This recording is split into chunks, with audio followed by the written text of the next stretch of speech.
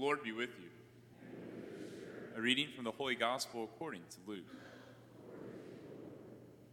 The apostles said to the Lord, "Increase our faith."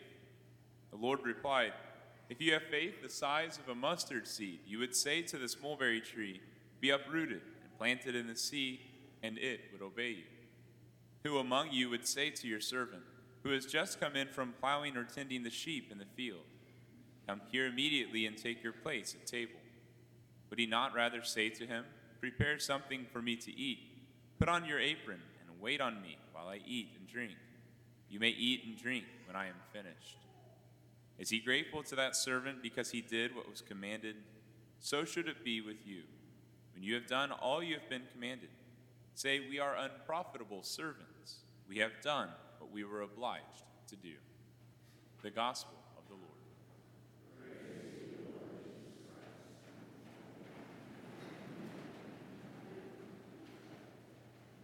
I remember it quite well.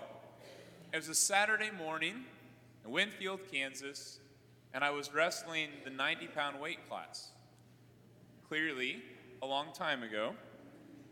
And it was then that my opponent from the junior club at South, I found myself in the second period already down in points. And in that second period, I found myself at one point on my back, about to get pinned, just teetering from shoulder to shoulder. And I realized that I had one shot to get the reversal. I had that desire to free myself, and so maneuvering my body, I not only got the reversal, but I ended up pinning him and winning the match. You see, darkness or defeat can stare us in the face oftentimes in life. And it's this small glimpse of light, a small desire to change, or faith the size of a mustard seed can be the difference between defeat and victory. We personally can recognize that in our own personal darkness. Maybe a voice of someone we know, maybe prayer. Whatever it is can offer us the hope we need to overcome the difficulties that we face. And as a society, we can relate to the people of our first reading today, who pleaded with the Lord, "Why do you let me see ruin? Why must I look at misery?"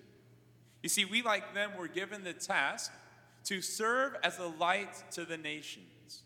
But instead, our country has grown complacent to the point of allowing sin and the culture of death to prevail.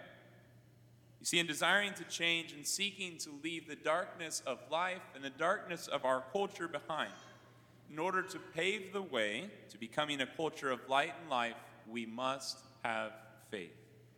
We cannot be cowards, for as St. Paul tells us in our second reading today, God did not give us a spirit of cowardice, but rather of power and love and self-control. You see, these three things are essential to transforming any heart, the heart of a nation especially. Power. Do we rely on the grace of God to truly transform our hearts and lead us where we are supposed to be? Love.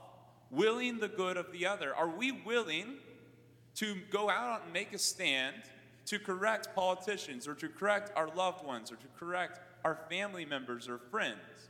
Because that is truly willing their good. And finally, self-control, allowing our reason to control our passions, so that we're not simply relying on our emotions for our decision-making, or most especially for our policy-making. You see, this weekend we're reminded of this defeat that stares us in the face, of a perceived darkness, especially as a state. On April 26th of this year, the Kansas Supreme Court ruled that there's a constitutional right to abortion, threatening to eliminate current restrictions and erase all the progress we've made to defend life, even to making sure that those clinics are bound to certain health standards. You see, this Respect Life Sunday, we are reminded of the need to work to defend life. For many, this topic may seem like a policy that will never change, or one that they're tired of simply hearing about. But let's be honest about this. The defense of human life is something that the Catholic Christian community has articulated even since as early as the 2nd century in the Didache. It's not simply a political leverage used to support one party or another. This is an issue of respecting human life.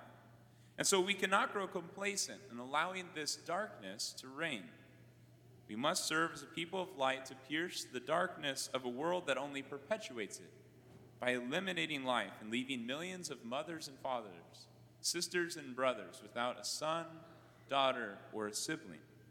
You see, we've been baptized in Christ. We cannot be defeated.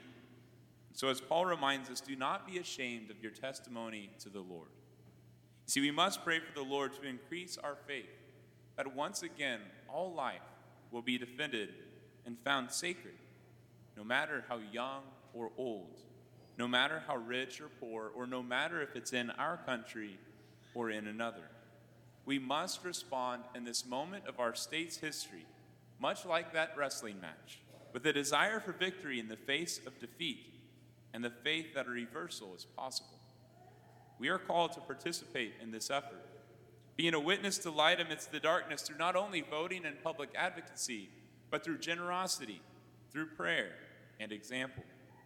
Acting upon this desire for change by offering women in trouble a source of hope, a light in their life, resources that they need to continue on, and accompaniment as they, like Mary, accept the trials of an unexpected pregnancy. Change can be effected through voting, through petitions like the one that is currently going around to encourage the addition of a constitutional amendment for our state. And finally, we must turn to our Blessed Mother, the patroness of our country. Tomorrow, October 7th, we will celebrate Our Lady of the Rosary. And on October 7th, 1571, darkness was setting in as land forces were creeping into Europe, seeking to eliminate Christianity from the face of European culture. And a key naval battle was forming against a greatly outnumbered Christian fleet. But these 200 sailors, who found that their defeat was likely, decided to get together and pray the rosary. And that day, they were able to win and push back the darkness that threatened to extinguish the light of Christianity.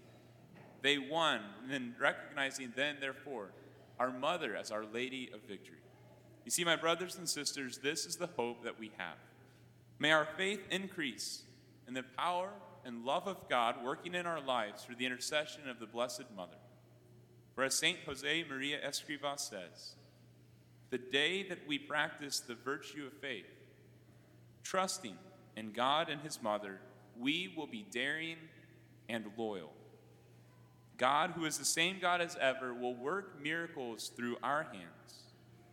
Grant me, dear Jesus, the faith I truly desire. My Mother, Mary Most Holy, make me really believe. Holy Mary, Mother of God, pray for us sinners now and at the hour of our death.